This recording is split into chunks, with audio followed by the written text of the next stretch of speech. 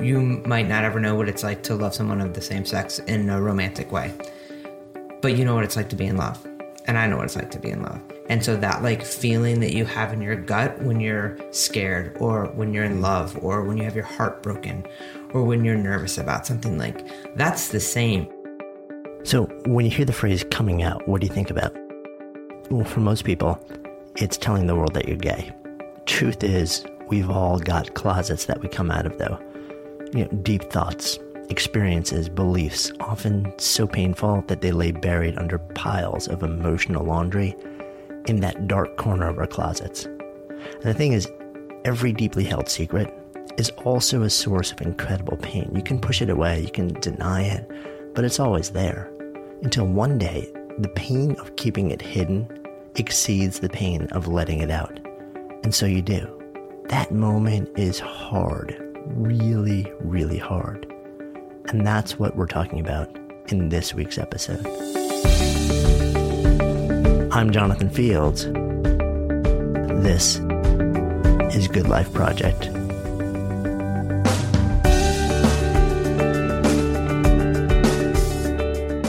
When Ash Beckham stepped into the stage at TEDx Boulder last year, her intention was simple: share her story. Talk about the closets and comparisons and how they can unblock or destroy lives. And 12 minutes later, the audience rose to applaud, and Ash pretty much thought that was that. Until a few weeks later, when the video was posted and exploded online. It seems she really touched a nerve. That talk is now one of the most watched TED Talks of all time, and it thrust Ash into a global spotlight.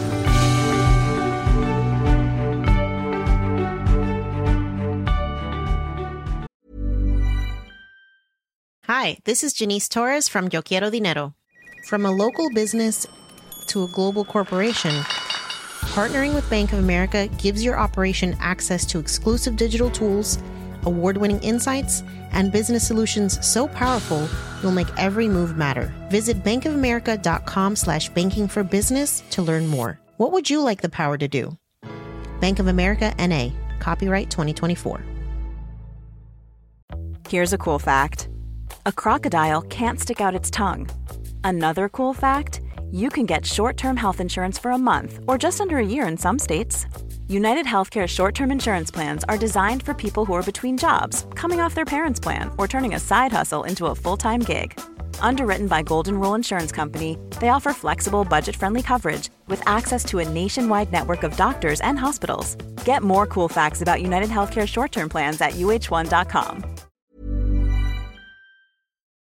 Good Life Project is sponsored by Lexus GX. So have you ever owned something that inspired you to just up your game? For me, it was this high-end mountain bike. I love the ultralight frame, the suspension, the precision gearing, and I realized it deserved to be ridden to its full potential. So I started training harder so I could experience the joy it could give back to me. And it paid off. That bike helped me discover just new levels of performance and straight up joy. When we own exceptional things, they inspire us to do exceptional things. The all-new Lexus GX has an exceptional capability that will have you seeing possibilities you never knew existed. Its advanced technology and luxurious interior mean that wherever you go, you'll never go without. Imagine tackling rugged landscapes with the available 33-inch all-terrain tires and multi-terrain select, then unwinding with the available front-row massaging seats. This is a vehicle that inspires you to go further, to live up to its full potential. So why settle? Live up to the all-new Lexus GX. Luxury beyond limits. Experience amazing at your Lexus dealer. You actually did your TEDx talk in Boulder in September. Mm-hmm. And then it hit the airwaves in October-ish? Yeah, October, early November. Right. And it sounds like everything changed for you. You know, I had done my first public speaking talk in Boulder, February of 2013, which was great. And, you know, got some traction on the internet, you know, a little bit. I mean, for me, it was huge. And I didn't really know what to do with that. And then for work, my family does. We put on sports tournaments, youth sports tournaments. Oh, cool. So summer is like kind of the busy season. So I got a couple gigs and signed a couple things, and then decided that the same folks that did Ignite Boulder do TEDx in Boulder. So I talked back and forth with them, and then sat down with Aaron and was like, okay, you know, now that I'm in this TED thing, what are we going to do? And then develop that. And then, didn't really, and I was like, yeah, it's 12 minutes. Like, nobody's going to listen to anything for 12 minutes. The other thing was 5. People watch anything for 5. I'll bang it out, and I'll move on. Exactly. I was like, if that thing, and it was never really about the numbers, but I was like, if it gets 100,000, like, I'll be happy. I'll never get the 500,000 or whatever that the other one did. And then it got picked up and just went crazy. And that was, November to December, and it was just nuts. Right. And now I think it's one of the top, watched TED Talks I know. in this stunningly short period of time. Right. Yeah. Just wasn't really what I was expecting. And I guess the context of that for me was, you don't know what it feels like to come out of the closet if you're gay. So here's something that it feels like. So it was that here's how you can relate to me was kind of the origin of that. But then to watch it kind of expand to people, there are conversations that are happening between people about their relatability that has nothing to do with sexuality or anything else. That has really been the part that has seemed so amazing to me, is that it's so much bigger than what I had initially kind of set out for it to do. Yeah. So kind of deconstruct what the talk was about a bit for those who haven't, and for those who haven't seen it, if you haven't seen it, go check it out on TED. It's an incredible 12-minute sequence. It'll really move you. But to kind of take me inside that talk, what you felt it was about, what you wanted to communicate, and how that landed. Right. So I kind of started this in these kind of community supported events of public speaking, because I had friends that were having kids, and my sister had kids, and I was realizing, I was like, these, in certain contexts, like, these folks are gonna these kids will have a hard time because somebody will use the word gay in a negative way, or there's not this understanding and this commonality, and you grow up in certain circles and that's fine, but then you get into a public school system or whatever, and you don't have people with the same experiences. So that's kind of when I started. That was the origin of kind of me starting to talk, but also Boulder is a really progressive place. So to kind of stump speech about marriage equality, was going to kind of fall on the gay choir, for lack of a better word. And so we, so kind of putting it together and kind of thinking of that relatability and how it really isn't that different, and how we're so, we have so much in common, and to be able, when you have those kind of human moments and kind of giving people a break and not having them, nobody has to be politically correct, but if they're genuinely trying, if you put up your defenses all the time, you miss an opportunity to kind of have the connection. And that's, I think, where the societal movement and the change has happened isn't because anybody's passed a law. It's because more people are out and more people know people, and it has this kind of normative quality that it didn't necessarily used to have, and it's in media in ways that we've never seen it before, and that shift has been so different. And so, the point of it was here's a couple stories of times when I was, with experiences that I've had in my life as, being gender nonconforming or kind of coming out as lesbian or what that has been. And when you kind of take a breath and give people a second and you're actually real with them, it really gives you an opportunity to have that interpersonal connection. Yeah. And I think, that's what happened when I saw, that it was, it was one woman and a mic. Right. And just largely telling stories and telling little vignettes of just real world scenarios like that, short little moment that you shared about you and the little girl. Mm-hmm. Would you mind just sharing that? Yeah, sure. So I was working at a restaurant in Boulder at a cafe, and, I was going through different phases of, my self-expression. And so shaved head and, cargo shorts and whatever. And I would get a question often from little kids that were like, are you a boy or are you a girl? And I would have these really intense reactions to that, whether it was it happened in an airport or a mall, or getting challenged going into a restroom. And so I had kind of this anxiety build up around it, and it happened enough, and I had no response. And so then finally, then I was kind of ready to go off on this table at one point, and then realized it was just this 4-year-old girl with the question. And having kids in my life, you realize kind of the innocence of that question. They say things that are just genuinely what they want to know. It doesn't, it doesn't have the polished kind of, I guess, social PG rating that a lot of things have. There's no filter. Just the questions, right? Exactly. Yeah. So then I, am so enraged by this and had kind of made a promise to myself, I had to say something. I couldn't just turn away or clench my jaw, and I had to say something. But then you realize when you're going to have this interaction with this kid, I couldn't, I had 4-year-olds in my life that I adored, and to kind of challenge them or chastise them for something they didn't know anything better about didn't make sense. So, we kind of had this interaction, and I was like, I can't yell at this kid. So then I was like, hey, I know it's kind of confusing because it absolutely is. So you kind of acknowledge the reality of that. So I was like, I know it's kind of confusing.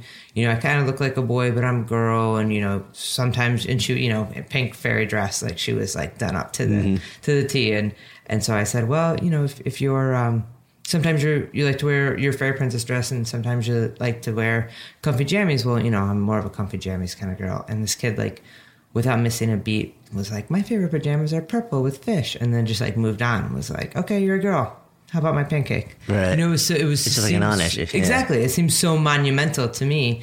And for her, it was just a question of like, okay, here's like a little box. And so for me, it was this, you know, and it was a 4-year-old, and obviously it was, you know, kind of contextual, but to kind of sit there and have her have this very real interaction with me, and that it wasn't the issue that I was making it in my head. And then you realize you watch, and I had been in the same scenario dozens of times, and you could just like, it was palatable, the tension. Right. And then to see the whole table, you know, the mom, the dad, the brother, like everybody just kind of relax was great. And like, you know, who knows what those folks were, you know, where they stood politically, what any of that meant, but maybe the next time that happened, or maybe the next time this kid saw someone that didn't look how she thought they were supposed to, that it was different. You know, I feel like you can't underestimate the impact that those little interactions can have. I mean, I think we're so consumed by propriety. You know, it's Absolutely. Like, am I so? And look, I've caught myself doing the same thing. It's not about whether someone's gay or not. It's just it's like anyone who's different. Yeah. Right. And you're looking at it and you're like, okay, I want to look, but I don't want to look. Right. You know, like somebody who's covered with tattoos from head, like somebody who has a face full of ink. You know, you're like, what's going on there? It's funny. We were in Costa Rica about a month or two ago, and we went rafting, and one of the raft guides was this guy who had a full face of really scary looking, like almost like Joker from Batman, like tattoos. And he had all of his teeth were replaced with like sharpened chrome teeth. Whoa. And so you want to look and you want to ask, but we were a little terrified to actually ask what was going on. But, you know, we're so concerned with, well, you know, like, I'm not supposed to look, I'm not supposed to ask, I'm not. And, you know, kids don't have that veil. And if you can take yourself back there, but I think the concern is more just, I don't want to, like, I don't know what the ethic is here. Like, like, what's the thing to do when you don't know if somebody's a boy or a girl or gay or straight? Like, is it just don't ask? Like, is that the respectful thing to do? Or is it just be straight up and ask? Or is it really, is there no ethic? Is it's just completely like one person's going to be incensed if you ask a question, and the other person is going to be like, I'm so glad that you asked that. Right. I think you're right. I mean, I think that it is really personal, and that you put in any of those kind of categories of folks that, you know, look different than, you know, from our own perspective, that look different, like they're going to react in a certain way. And I think that there's like a genuineness to it that feels really great when somebody just wants to have that conversation with you, and some folks are open to it and some folks aren't. And you know, I think even now there's this, you know, constantly evolving, at least in, you know, my realm is kind of the LGBTQ world, but now it's like LGBTQAII.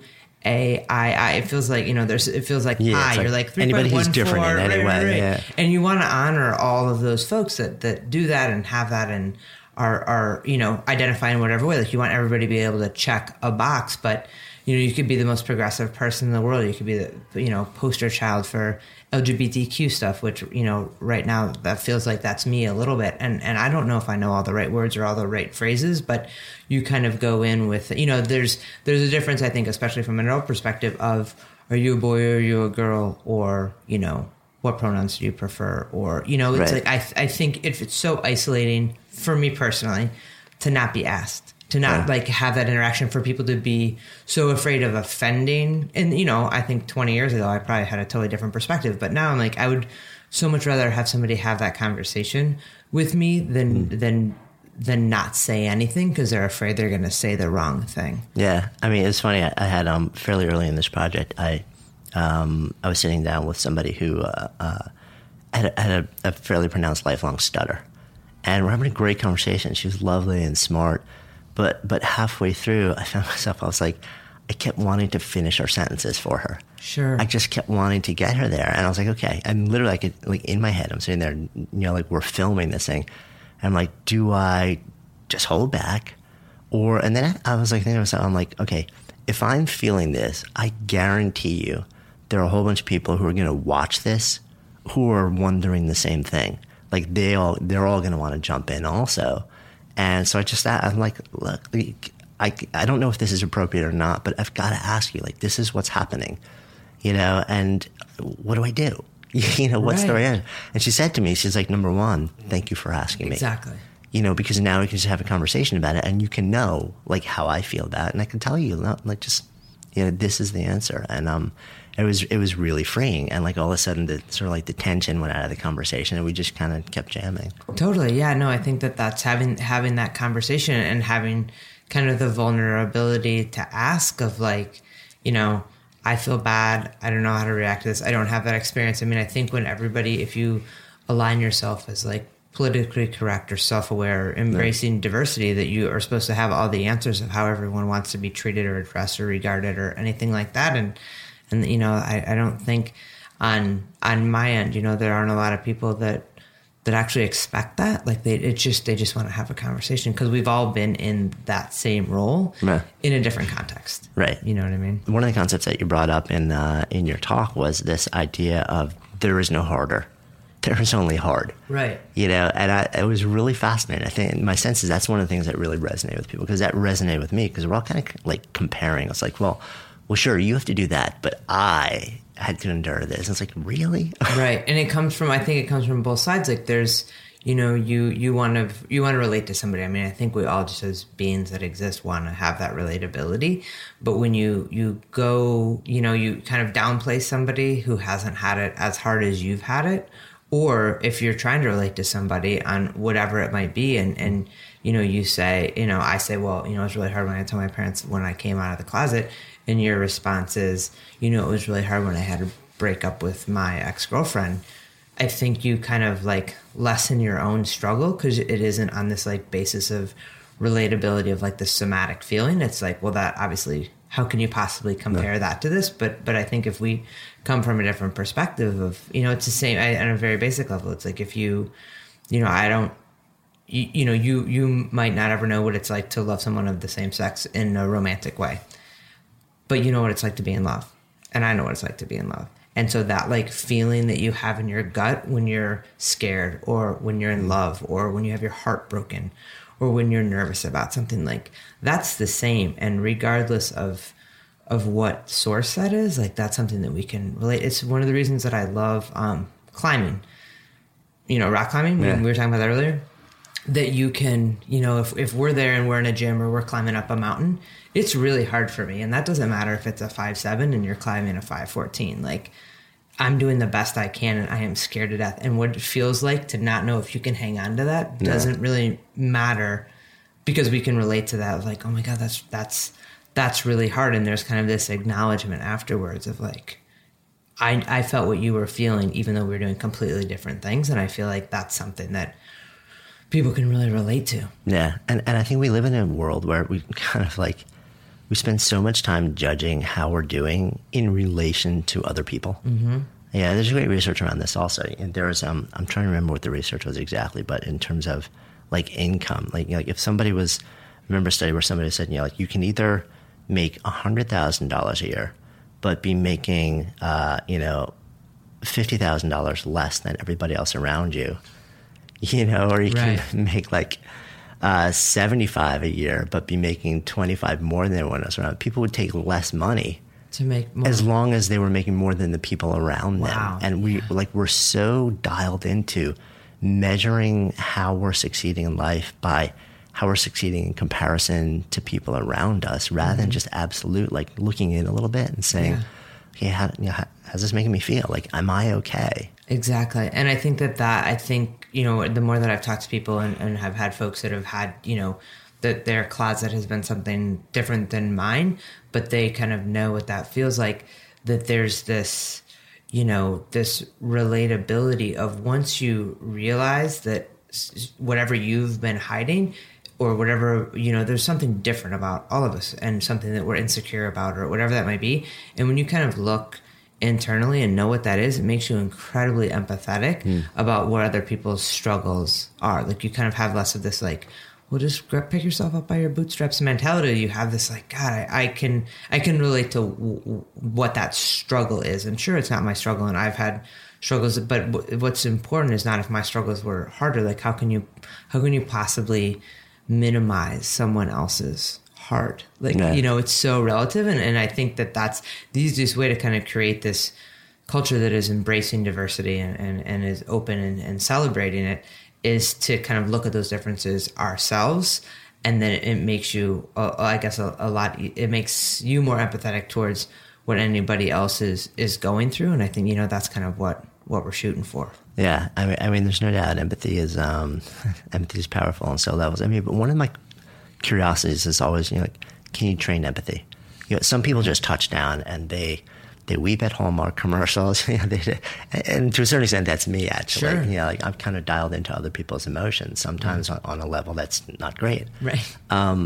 But if you don't have that, is that a bad thing if you walk through life oblivious to like other people's experiences and interactions, and can you actually train that? Like, are there things that you can do? It's kind of a curiosity of mine because. Just in terms of making you sort of like allowing you to flourish in so many different parts of life and business, just in interpersonal relationships and stuff like that. Right. I don't know if you can train it. I mean, I think it takes some introspection. And if you're willing to do that, you can kind of see this relatability and you see that your commonalities are, that we're way more defined by what we have in common than what we have different just as a society. And if that's something that you're willing to accept as a concept, which is just like biologically factual, I think that then you can learn that to some extent. And I think you can go through life and not be empathetic, but I think it's really lonely. No, I totally agree. I mean, I think that's just you're not truly engaging or interacting with the world if you don't have that empathy. And I think empathy breeds empathy. Like, the more empathetic you are, the more understanding you are, the more you try to see other people's perspective. I mean, I think from a business perspective, if you're not willing to see diversity as a positive, then I think you're kind of taking yourself out of the market. I mean, it's a competitive disadvantage, no doubt. Absolutely. And if you're not willing to in some way try and stand in the shoes of the person you're seeking to serve, exactly. I mean, you're busted. Then you're just like, if you happen to offer something that matches up with them, then it's kind of dumb luck, right? Rather than let me actually see if I can really get what's this person feeling, what's their life like, what's their pain, what are the delights that they're looking at, all these things. I think it's a huge asset. To a certain extent, it just kind of popped into my head. I wonder if empathy, if you're someone who doesn't have a ton of it, is less trainable and more like, but there can be moments in a person's life, like occasions or just like where, boom, you snap. I remember somebody who I met along the way ended up an addict and ended up passing away. And, for years, you would never know if, he was on the street, if it was what was going on. And before I knew who he was, knew he was actually a lovely guy. It's entirely possible that I would have stepped over him and looked down and been like junkie. Right. And then when I actually found out his story, there was something horrific that happened to this guy when he was a kid, and the demons just never left because of that. And anybody who went through what this person went through would have had a really, really difficult time being in life from that day forward. Absolutely. And when and then all of a sudden you're like, oh, there, but for God's grace go I. Right. Absolutely. It's like, who am I to judge this person? And all of a sudden, you're like, okay, if something happens that kind of awakens you to the notion that could be me. And you got to know this guy on whatever level. And then I feel like not only do you look at him, but then you look at other people that you would have put in that category. And you're like, totally. Well, maybe there's a story. And that we all have, we all come from a place, and there's some reasons. And some of us have made bad choices, and, whatever that, life just comes the way that it does. But I feel like, I know there's, with regard to the immigration debate and wherever people kind of lie on that, I've worked in a bunch of restaurants, and I know folks that are some of my closest friends who can't see their families because they can't go home because they can't come back and they can't work.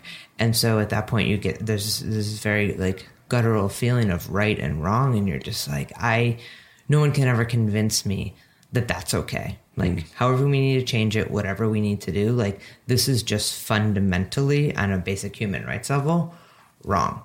And that will never, and the same thing, and from pretty conservative Catholic-driven culture. These are folks that knew me who had never really had a ton of exposure to same-sex relationships, and now would be the first people to march in a pride parade because it's personal. And I feel like when we make those personal connections, you know, whatever it was with your friend that kind of, you know, made that interaction happen, is those are your, like you're saying, those turning points where something clicks in your brain where you're like, oh, wait a second, it's not us and them. Like there's this very clear relationship that like it's really not that different. Yeah, like you were saying. No, and I totally agree. I think it's like, you know, when you take the step from moving away from looking at like a class of people, right, and the assumption you make them to like, okay, just take one person in that group who you've labeled, you know, like whether, you know, like illegal immigrants or whatever like the politically correct name is for, you know, people who are in this country without documentation now, to knowing one, like understanding their life and their decisions and their, you know, it's like you draw very different conclusions regardless of what the law says. Like when you actually start to interact on an individual human to human level, you know, just everything changes. But I think we're so terrified of doing that. And again, I think it almost circles back to what we were talking about when we started the conversation, which is we're so freaked out about propriety. We're so freaked about, you know, screwing with the social norms in conversation. What are we supposed to do? What are we not supposed to do? And I think being judged for getting it wrong. Absolutely. And that we, you know, and that we've all been in a class, in a category of people that has been judged and the label doesn't fit for whatever reason. And that you know what it feels like to be labeled a New Yorker and whatever that means to people in the Midwest or whatever some of these things. It means we're evil. And exactly. And, you know, impersonal. And you think of New York City, you don't think of, you know, trees outside and sidewalks and, you know, like we all have from our own experience, whatever that experience might have been, that we have these kind of preconceived notions of what that is like. And so we've all been judged, but it's hard to kind of make that flip to see we do it the same way. Especially I feel like so many people that align themselves, you know, on the left-ish side or, you know, I guess on either side of the spectrum, this is what it means to be this. Like if you're not up to date on, you know, the policy positions politically of your side of the aisle, then you're not a true Democrat. You're not a true progressive. You're not a true Republican. You know, like there are all these different things of what it like takes all the individuality out of it. And that we're, you know, it's at least in the LGBTQ community, like you're not an advocate if you're not willing to, you know, work for pennies for a nonprofit. When you've got folks that are, you know, can be allies in such a great way. And it reminded me when we were talking earlier, if you're going to have somebody that's an ally for any group, like it's a lot easier to stand up for what's right than to stand up for what's good for me. You know, like if you're in an environment, a work environment, or you're in a social environment at school and people, you know, are using the word gay in a negative way, or they're, you know, they say faggot or, you know, there's not, and the workplace discrimination is existing. Like if you as a straight guy stand up for me because whatever act was happening is just wrong, that's going to get a lot farther. If I'm going to do it, I'm outing myself by doing it. And if I do that, then it seems kind of self-serving and kind of stump speechy. Yeah, that's interesting. Where there's this kind of, you know, so I think that empathy breeds more change because you're just standing up for what's fundamentally right, not what's going to serve my class or my unrecognized group. I mean, I think it carries more weight that way. Yeah. And I mean, you know, so my dad also, and when I think about things like this, I think about my daughter and I think about, you know, would she stand up? Yeah. You know, and, you know, middle school kid, there's a lot of pressure to conform. Yeah, absolutely. You know, like all you want to do when you're that age is you want to be accepted by other people. Yeah. You know, so if you see other stuff going on, it's like, would you have the fortitude as a kid or even as an adult, but I think especially sort of like as a middle school, high school age kid, you know, to be the one who steps up and says, that's not right. Right. You know, and like, what does it take to do that? Because you know that because in a sense, on the one hand, you're like, yeah, I feel good because I'm standing up, I'm doing the right thing. But on the other hand, like you know, there's that voice in the back of your head which says, well, but if this person's being attacked and I stand up for them, then maybe I get labeled as them too. Absolutely. And I become part of like the attacked class as well. It's a total social risk. And I think that the important thing and what people are trying to teach, I think, middle school students and then also, you know, beyond that is like, it doesn't, you know, you don't have to jump in jump in front of a thrown fist to be an ally, to be an advocate, to be a supporter, to do the right thing. You know, like it's almost, I mean, there's different ways to do it, and there's different ways to ensure your own safety. And I think, you know, social survival is critical when you're 13 years old. At the same time, you know, a smile in the hallway to a kid that feels like nobody sees them is fundamental. So I think that and then, you know, that interaction is critical. Having a conversation with the teacher that something happened. Like, you don't have to be a martyr to make a difference. I think that you see when there's something that's unjust, and you do, you know, what you can, and no more than you can, however that is limited. But everything, you know, no less than you can do at the same time, I think makes a tremendous difference. And, you know, I would think that, you know, middle schoolers and high schoolers are kind of being taught this is to be a upstander, not a bystander, is kind of this concept of like, there's different ways to help and support and make sure the right thing happens. And it doesn't have to be in this very dramatic, you have to have the perfect words and make this, you know, very after school special stand on what's right, that there's other ways to do it too.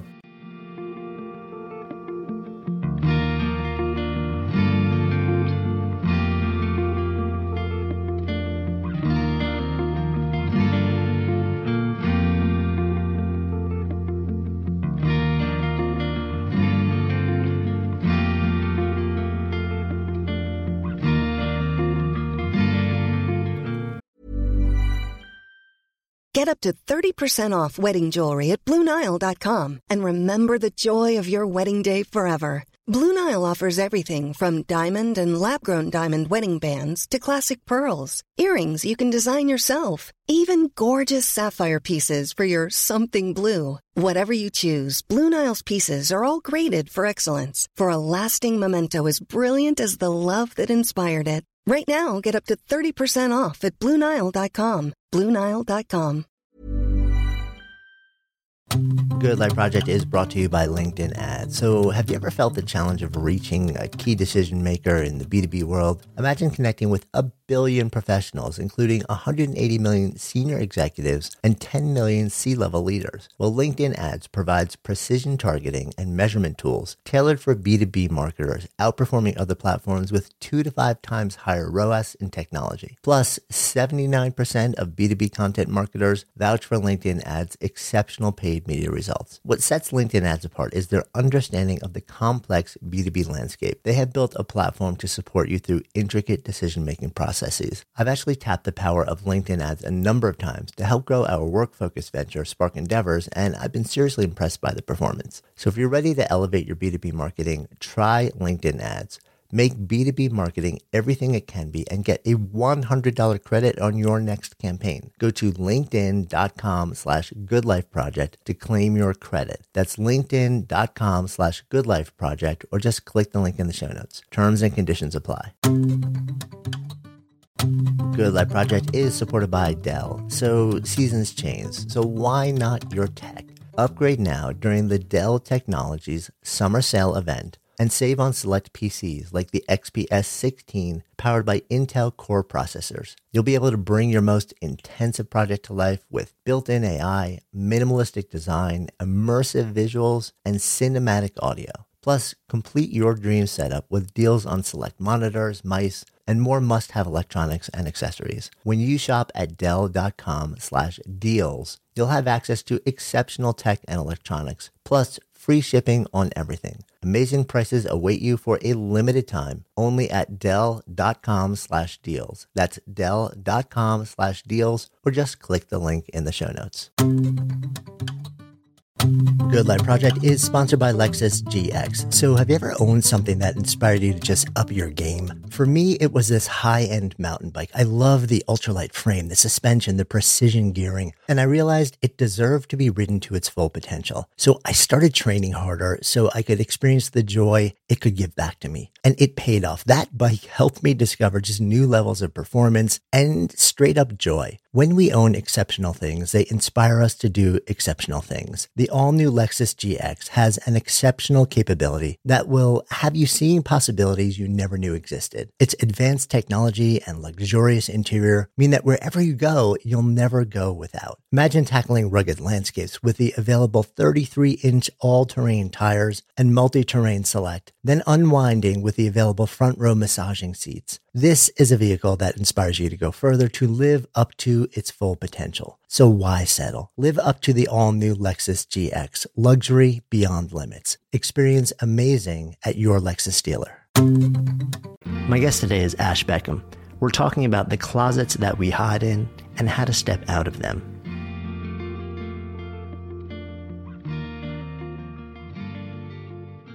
So you mentioned that at one point you had, I think you described it as your militant phase. Yeah. What kind of pushed you to sort of engaging on that level? And then what pulled you out of that phase? Well, I think when as any of us, go through changes, and I was in my, late teens, early 20s, when you kind of like figure out who you are, and people do it at different times, and I did, and it was this very conscious kind of rebellion against social norms of femininity, and that it was okay. I feel like I grew up, and my parents were and are progressive, but I grew up in a small suburb in Toledo, Ohio, and it was great school system, great everything, but it was very, very white, very Midwest conservative. Yeah, exactly. Norms, yeah. And great, and we were lucky. My parents traveled around a lot, but there just wasn't kind of this.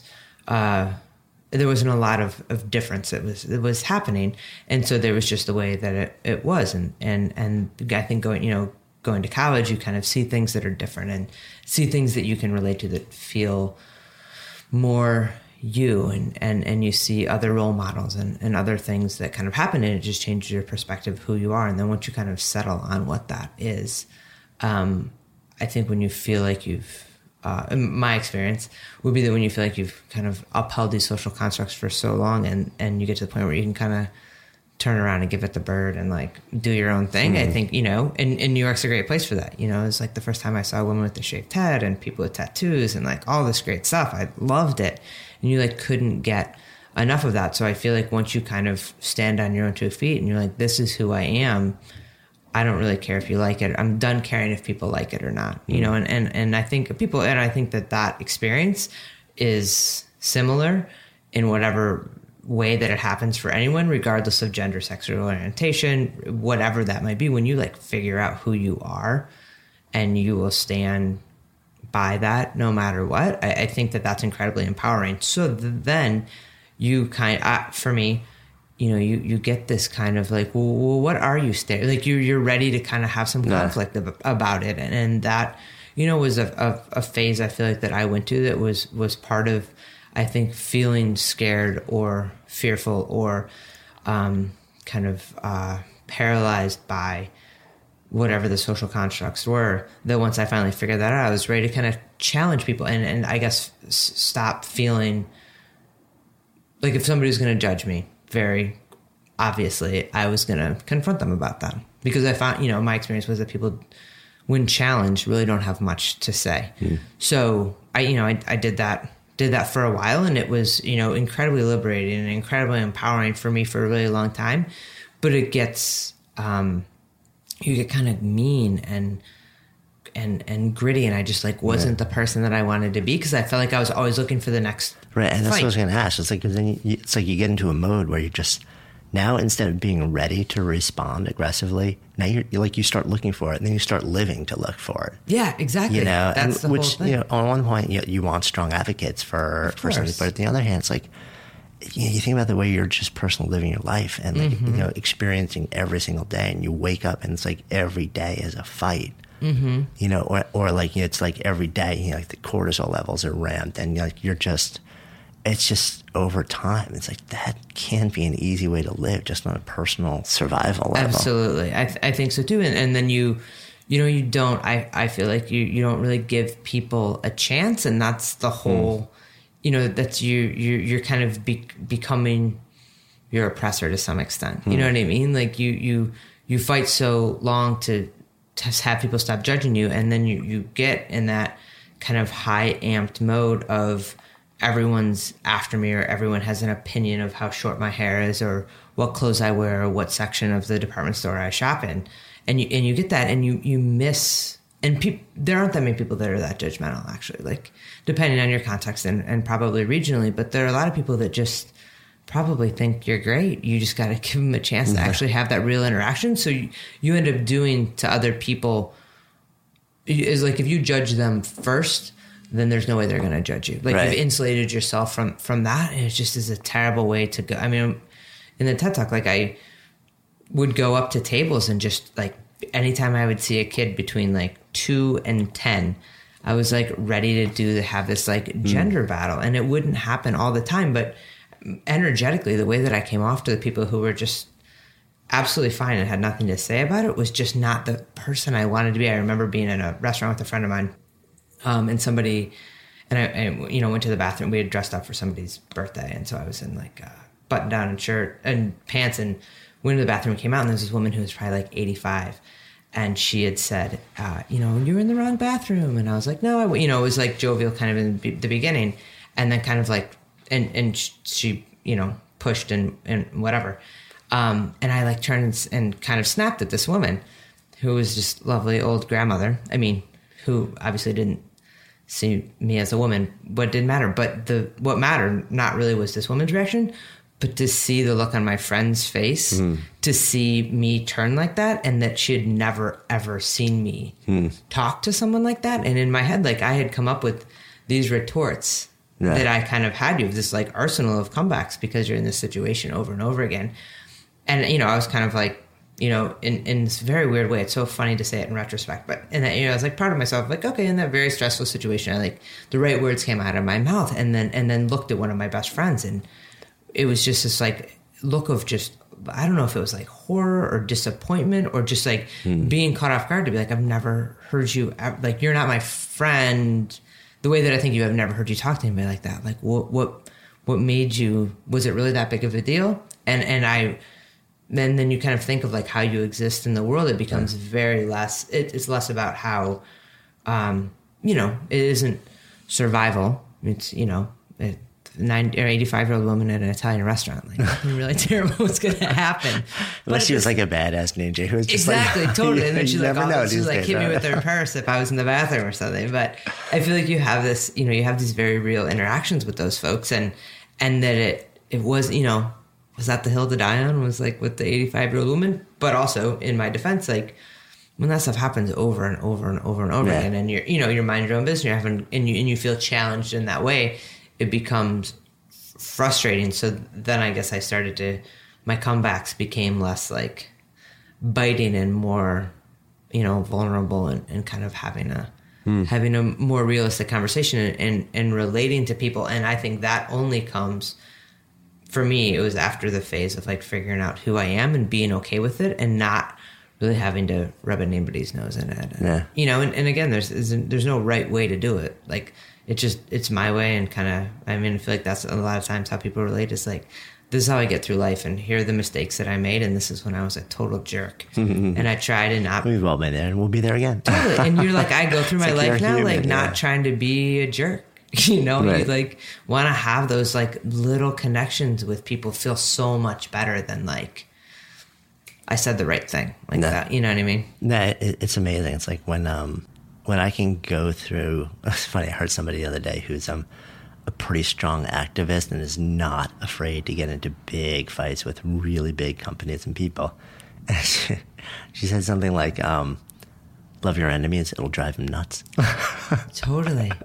And I don't want to say it is, because I don't know if I'm clear to actually name that person, but I love that. Like that. It's really interesting when you do that. But the flip side is, it's just, when you can go through life, and you wake up in the morning and you're actually like, instead of actively looking for an opportunity to pounce, you actively look for an opportunity to elevate, to make people feel good, like to just allow, like, say something, to engage in a way that allows you to feel good about what you're doing and the other person to feel okay about what they're doing.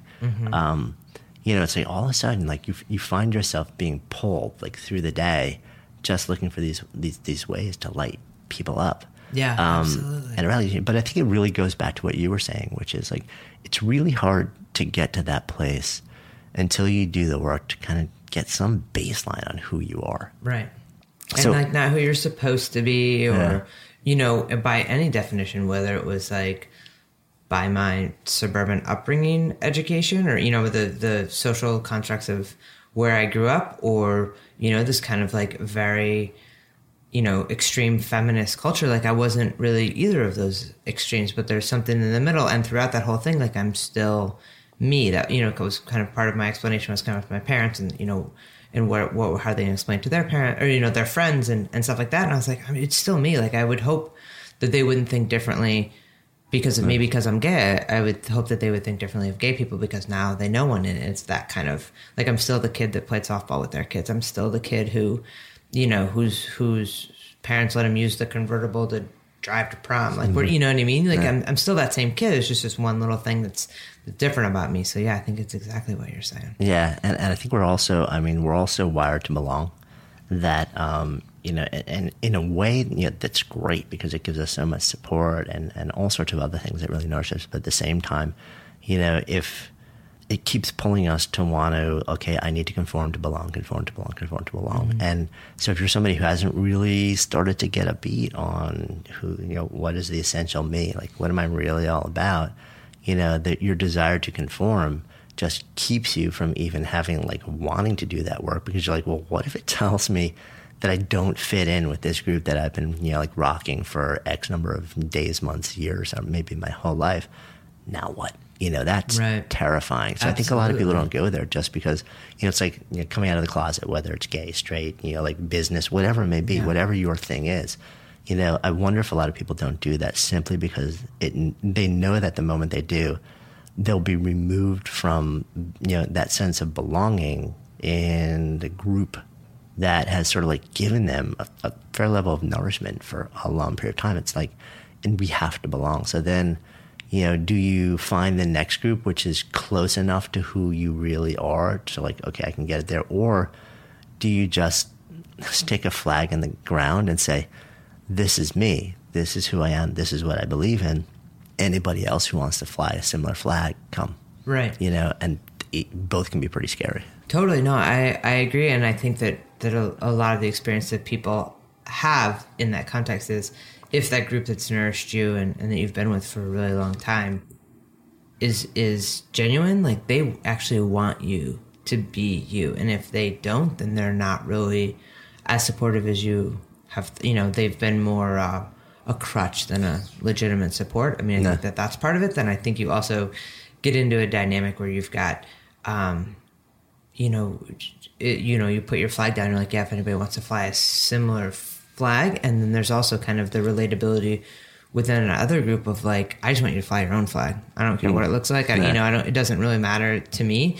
But I'm, you know, staking claim to people who want to be authentic or genuine or whatever that might be. I mean, there's, you know, so many different ways, whether it's in places that are, I think, supposed to be incredibly accepting or, you know, put themselves out culturally to be incredibly accepting. So, you know, the LGBTQ community has forever, you know, had a challenge of fully accepting trans folks into the community. So I think that's part of it. And even something like a yoga community, like if you're going to be a yogi, you sign up to be these 5 things. And you're like, actually, that's not the case. Like you can still be part of this group and not fit those formats perfectly. Not totally. It was interesting when back in my yoga days when we were in the studio at some point, we tested a few franchises actually. So we had a franchise that opened in Salt Lake City, which was really interesting. And this was, I don't know, 10 years ago or something like that. So yoga wasn't like it is all over the place now. And like while that facility was being built, you know, some of the local elders came and they're like, like this is not happening here. This is, you know, like derived from, you know, like Hindu faith, like, you know, like multi-gods and all of this stuff. And they're like, this is not acceptable. You know, you can't do that here. Whoa. And so it was really interesting dealing with that, you know, because it's like, well, how do you approach this? Yeah. you know, and you're talking about people who are very like almost any form of orthodoxy in faith Absolutely. is dug in. You know, it's like, and that's part of the reason that you go towards the orthodox side of any faith is that there is a very clear-cut set of rules that you live and die by, and you like it that way because it removes uncertainty and ambiguity, and it gives you comfort, and it gives you community, and it gives you comfort. You know what to do when you wake up, you know who you're going to do it with. You know, so somebody comes in and rocks it, and there's no real process for handling, you know, like something that just doesn't fit that mold, because it's either you're in or you're out. You know, like, rather than like, well, you're not in, but you're cool. Right. You know, it's like, where's the guideline for that conversation? Yes, exactly. Oh, that's brilliant. I never thought about that. And I think I've just been to Salt Lake City a few times in different parts of Utah, and you know, best way to find a coffee shop is to walk in a bar, because like all the non-believers hang out together. But you know, but there's this very much this like counterculture of you don't belong, and you are defined by the fact that you don't belong. No. But to get into a better space of like, you don't belong, but we can coexist, I think it's just a fascinating concept. Did you end up opening the studio there? Yeah. I mean, we had somebody who's born and bred out there, who basically came to New York, trained with us for a couple of years, and then she went back and she ran it, and then she turned it into her own big flourishing studio. Wow! And the early days were bumpy. But yeah, does she know what made, or do you guys know what made? I don't. Switch? I think part of it is that she was a local, so that she came up, you know, in a culture of Salt Lake City. She understood the different dynamics that were at work, and so maybe she could probably navigate them a little bit more. And she probably had a little more local cred, because she wasn't like, you know, like New Yorkers coming in trying to bring like that vibe plus, you know, the whole Hindu background and the overlay with this, and I think also yoga took off so quickly that a lot of people started to realize that this is not a funky religion. Right. That actually, yes, you know, like way back when, there are practices that derive from faith-based practices, but fundamentally it's a philosophy of living well, living connected, living compassionately, and taking care of your health along the way. And I think as that became just popularized really rapidly, right around that same time, it kind of allowed for more forgiveness. But you know, it's just fascinating how people respond in those dynamics, and who digs in and who doesn't, and how bring it to a much bigger scale. You know, like what's happening with the current pope. Right. You know, like you have the Pope for generations before, and then all of a sudden, you know, like one person touches down and says, "Who am I to judge?" Like one person. Right. You know, and all of a sudden the world is rocked, you know, and whether you agree with him or not, it's like, you know, he can't change the gospel, but he's changing the way that people experience it, move to it, and move away from it, and saying, okay, this is my belief system, but why does that mean that I can't, you know, like value human beings that, you know, in some way aren't valued maybe by this particular belief system? It's really, it's a tough argument. Yeah. But to see somebody, you know, on that level stand up and say, look, who am I? And the fundamental, I mean, I would, you know, on a bigger scale, but the same way that you can line up the tenets of yoga with the tenets of Mormonism, and you can line up the, you know, the tenets of what the Pope is saying. Like they are. There's a lot of overlap. Exactly. You gain a sense of believers in belonging by creating non-believers. Like you have, there has to be that dynamic. There isn't this, you know, especially in you know, Orthodox religions, like you have to have an us in them. It's right. That's part of the tenets of the belief system. And when you have somebody that can come in and be like, actually, you know, we are so much more similar. Like, let's not draw that line in the sand so distinctly, but let there be gray, and to, you know, say to, you know, anyone, let alone like a world of Catholics, there is no gray. Like there's no such thing as gray, but that there's just a different way to look at it. And it kind of depends on, you know, where you're coming from, like where your perspective is coming from, and you can see it a million different ways, and that there's a different way to see it, I think has been, you know, incredibly enlightening across the board. And, you know, to think that was a somebody that came from not kind of the, you know, Western European realm of Catholicism, but you have a guy that's coming from South America, I think, right, and to have that difference in perspective, I think, is just fascinating. And then the ripple down of that. And you're like, you can't fire the Pope, so right. You got him for a while, you know? Yeah, and just to see how that affects people, leaders within that same line of faith. And then, like believers, like the people who are going to like congregation on a local level all the time. It's like, so it starts this dynamic of, like challenge within the faith itself. It's like, who do we listen to? Right, absolutely. And yeah, I mean, but what I think is so important that arises out of it, no matter how you feel about, like what he said recently, is that it brings a conversation more alive, and it makes it, so it's like, okay, let's just keep having this conversation, but maybe on an elevated level now. And so I think, the net effect is all good, no matter what the outcome is, just continuing to have conversations around respect for humanity, especially in the context of faith is powerful. And that there are those different perspectives, and that I feel like even in the hierarchical, in a business model of like what one person at the top can do with a trickle down of changing the perspective or societal responsibility or whatever that would be for an organization, I think applies. But he had his belief system didn't just flip when he, moved into the Vatican. Like that's been his belief system the entire way. So I would think that, everybody, that trickle down has been going on for years. And so I think it's, inspiring for people that one person can make that kind of difference. It really, really, and obviously a very unique situation there, but I think it could be modeled in so many different organizational structures of some person sticking by what they believe in. And it isn't this, kind of like finger wagging, we've been doing it wrong for all these years. It's just like, well, what about this way? It's not negating those other things, but it's like, but what if you looked at, from around the corner, what does it look like? You're looking at the same thing, but it really allows that kind of fresh perspective and the change that can make in making space for everybody and making space for more people.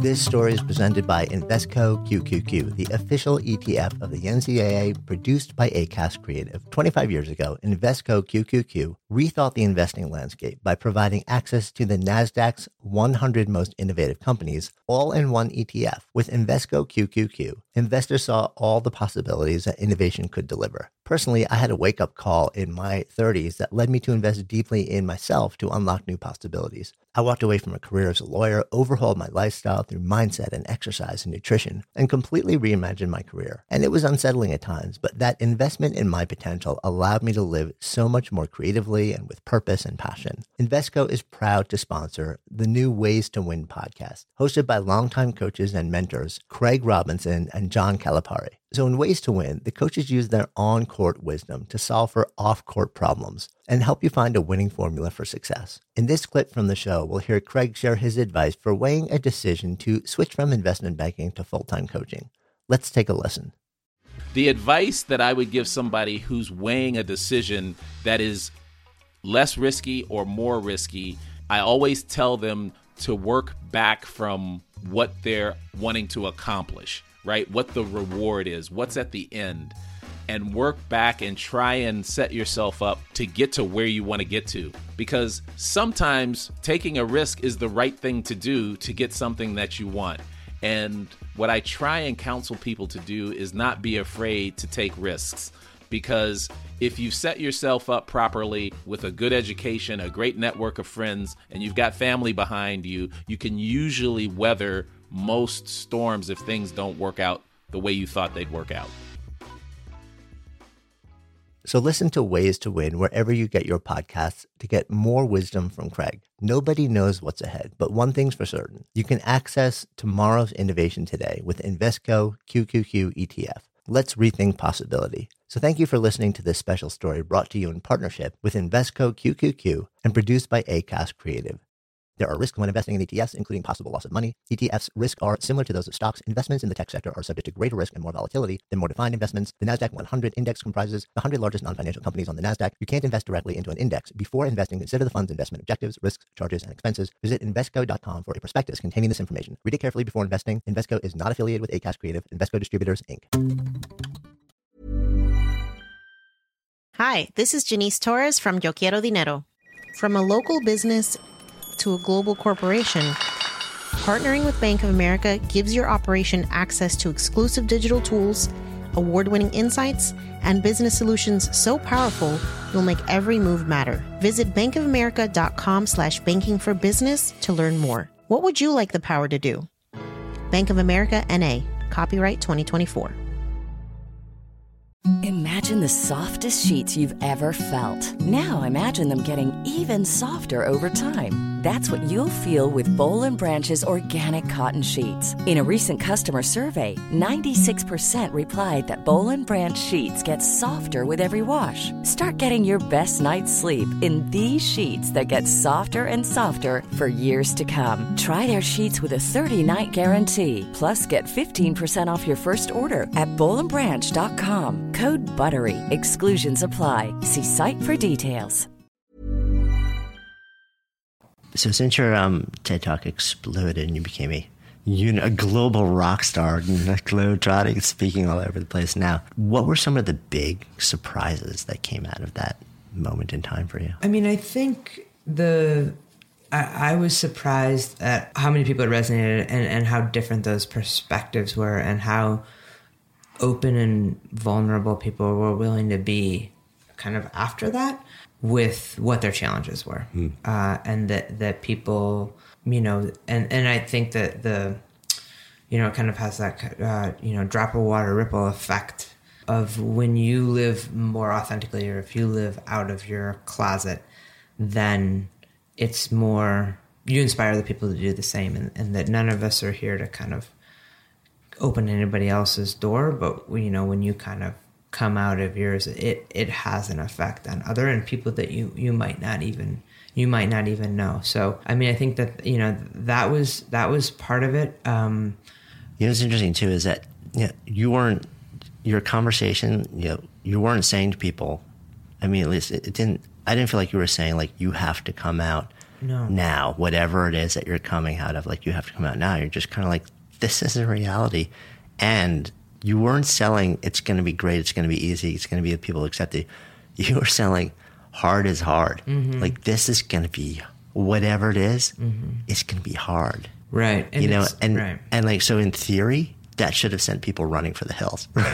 Right? It seems like they did the exact opposite. It just inspired mass action, around these concepts. And I think that even though it's hard, it's better than what you're doing right now. It's better than those cortisol-filled days of being stressed out or not wanting to be found out or worried about having a conversation or whatever that is that no matter how hard it is, it's better than not being yourself or not being authentic or kind of hiding who you really are, because that's never going to change. And it's just going to get progressively worse and harder. And, what kind of life do you want to live? And again, there is a time and a place for everybody, but as much of the conversation is, what are my closets? You know what I mean? Yeah. I think that, you just even that beginning, that kind of self-introspection is a movement in the right direction. And it starts that very basic level of relatability. And I think that's something that just kind of, and it has very little to do, it's way beyond me now. I mean, that's just people being real with each other or with people at work or kind of having those conversations. And I think we're living in a better place when people can be themselves, and any part of that I am involved with, I feel lucky to kind of start that conversation, but now it's kind of has its own head of steam. It does. So tell me about the head of steam. I mean, because really, we're having this conversation towards the end of May in 2014, so it's a good 9 months or something afterwards. Yeah. Mm-hmm. So what does life look like for you these days, and sort of how's it changed? Yeah, I mean, it's good. It's super fun. I've a lot of colleges, and now I'm starting to do... It's a lot of speaking. A lot of speaking, right. Mostly. I haven't done I think blogging would probably be something that would make sense. Haven't, done media stuff a little bit. I'm one of the... I guess you're one of the guys that invited me to come talk to you, so I feel super lucky about that. So it's traveling around and going to a lot of places. I kind of figured there'd be, I'd be getting calls from San Francisco and New York and, you know, these incredibly progressive places that kind of wanted that battle cry. And that's not where it's happening. It's, you know, High Point, North Carolina and Fort Wayne, Indiana. And what's that about? I think that I think that that's where the battle's happening right now. Like for LGBTQ issues, like it's so amazing. So I went to High Point, North Carolina, this great private school, super sweet kids. And so I just did a little bit of research and I was looking at North Carolina, and over the past 10 years, the surveys that they were doing on same-sex marriage have pretty much stayed the same. They've gone from like, you know, mid 30s to upper 30s to 40s, maybe in 10 years. But if you look at same-sex partner benefits, adoption rights, hospital visitation, things that are just like fundamental issues, that's gone from 30% to over 60%. So you're going, you know, you're talking a third to 2/3. And so that's kind of the basis. And so that, you know, there, Oklahoma, places that I've gone, like that's the battleground now in this changing kind of hearts and minds of folks are the states where it's still up for grabs. And and it is dangerous to be out and you are fighting for these rights and you're making yourself more visible. And, you know, there's this kind of challenge from people of like, well, why would you stay in Fort Wayne, just move somewhere where it's okay?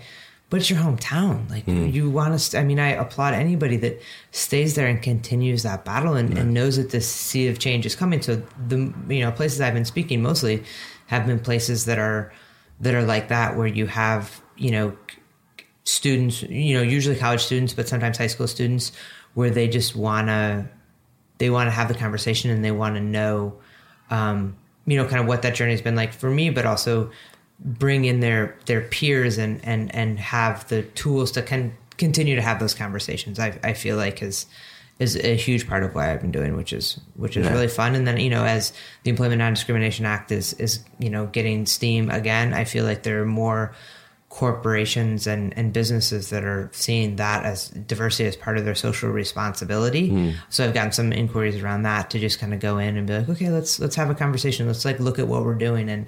And just because you're going to bring attention to the issue doesn't mean you have a problem, but you also need to, you know, support the people that are there. So that's been the kind of the arc of what's been going on, which has been exciting. Yeah, I mean, an interesting way it makes sense, right? That San Francisco, and it's kind of like, we get it. Yeah, totally. You're so 2000 and late. Like, you're killing me. Yeah, I mean, and living in New York, you know, like being a lifetimer, it's just, I mean, nobody in my community, like, it's not an issue that's ever on the table. Exactly. It's not something that, like, any of the kids that are being raised in our families, it's not even something that's in our vocabulary, because just whatever. Right. You know, but yeah, so we kind of forget that, I think, outside of those major cities, that, you know, like, people are not necessarily all treated properly. But has the effect of having that TED Talk just kind of explode, do you feel like that's sort of given larger organizations like corporations, potentially, it's like, oh, well, you know, she's legitimized now, we can bring her in because now, like,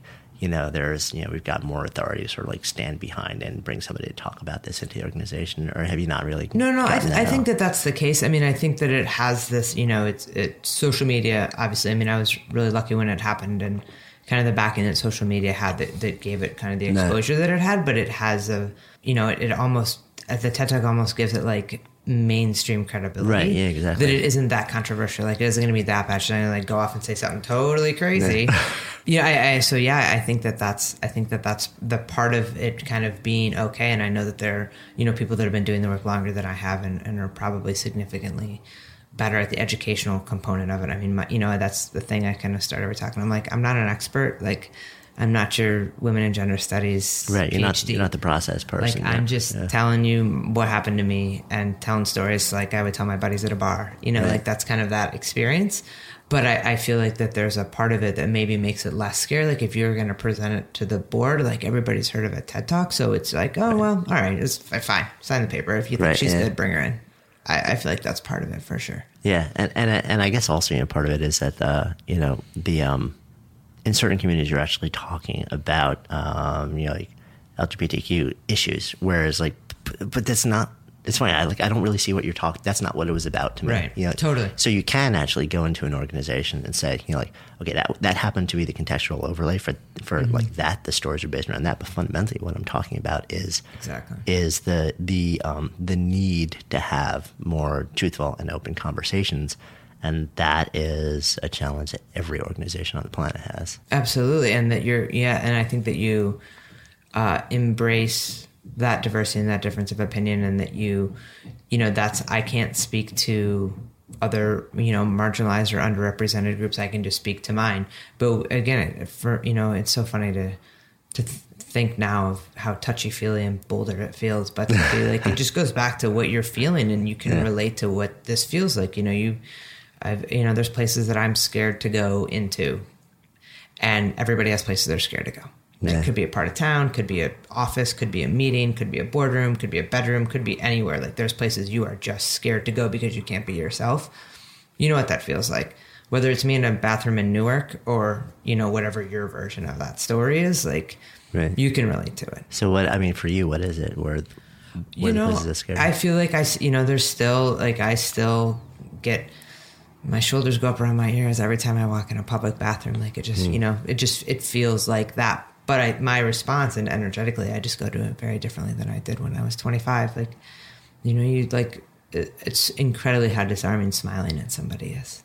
If they think you don't belong or they do whatever, like, making eye contact as opposed to, like, just kind of putting your head down and going in. And the talks are still are still scary for me. And I think they always will be. And I think that that's part of it, because you go into a room of people and, I think we all do that. Like, you just question yourself of, like, who am I to say any of this, and are these stories still funny, and are they still relatable, and are they relatable in North Carolina where I've never been in my life? I don't know. I hope so. They seem real, and what we had said earlier, like, that being accepted or being understood or feeling like you belong, I think is, something that we all kind of worry about. But I've been lucky. I've been in really great places and been with people. And I think that part of why it's good or why it works maybe is that people, they're just my stories. Like, that's not really, I don't get too nervous that I have to, like, remember the script. Because you've lived it. Exactly. You're like, I could tell that 1,000 times over, and bringing it together, making it relatable to certain contexts that I think sometimes is a little bit challenging. But I don't know, when you kind of go in and I go in this kind of vulnerable way, I've been, lucky enough that the response has been incredible. So. Yeah. Well, it's kind of like, in a very, very past life, I was a lawyer, and they teach you in law school that against claims of libel and slander, truth is an absolute defense. Yes. And it's kind of like this. And it's funny. I look at that when I speak also, and we both speak a fair amount. Sure. And it's kind of like I get up on stage, and I got this from Simon Sinek actually. Before I actually go up now, like, I literally say to myself, I'm here to serve. And then and I remind myself, like, they want me to succeed, and I'm not bullshitting anybody. Right. It's like when you go up and you're like, look, here's my truth. Like, these are my stories. I've actually lived them. You may accept them, you may not. You may accept my ideas, you may not, and that's cool. But this is my truth. Right. And sometimes they accept them, sometimes they don't. Sometimes they love you, and sometimes they hate you. Right. But at least, like, when they don't accept them, when you can fall back on the fact, like, this is fundamentally, like, I was real, I was honest, I was truthful, right. and I showed up with the intention to give. Mm-hmm. You can walk away still feeling like, yeah, I'm okay, I'm right. good. It's not always super easy, but it creates that place to touchstone again and say, yeah, like, I'm doing what I need to do for the right reasons. Right. And I think in that context, you hopefully fall back on the concept of, like, if you touch if you're there to give and one person in the room got it, and turned around and walked out before everybody started, throwing rotten apples, tomatoes at you, then you kind of did your work. Like, hope it's accolades and, ticker tape. But if it's, just one person and you can kind of feel that connection, or one thing resonated, or they think about it one point later, then, like, you've done what you came there to do. Yeah, no, totally agree. So the name of this is Good Life Project. So I always wrap with one question, which is the same question for everybody, which is to you. When I offer that term up, to live a good life, what does it mean to you? I think, for me, it's this new version of what you're saying, like giving it back and just being a better person at the end of the day than I was at the beginning of the day, and kind of going through life. You know, I think changing minds with a smile and a conversation, as opposed to like a soapbox and a megaphone. You know, like I think that's the direction that this is taken now, and it was just an incredible softening that happened to me and by kids that were not my kids.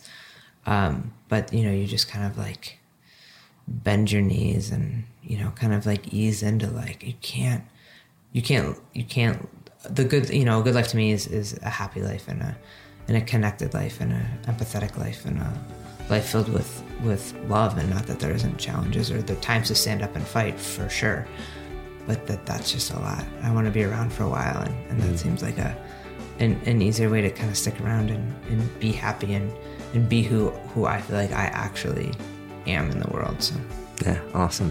Thank you. I really enjoyed the conversation. Thank you so much. Me too, Jonathan. Thanks.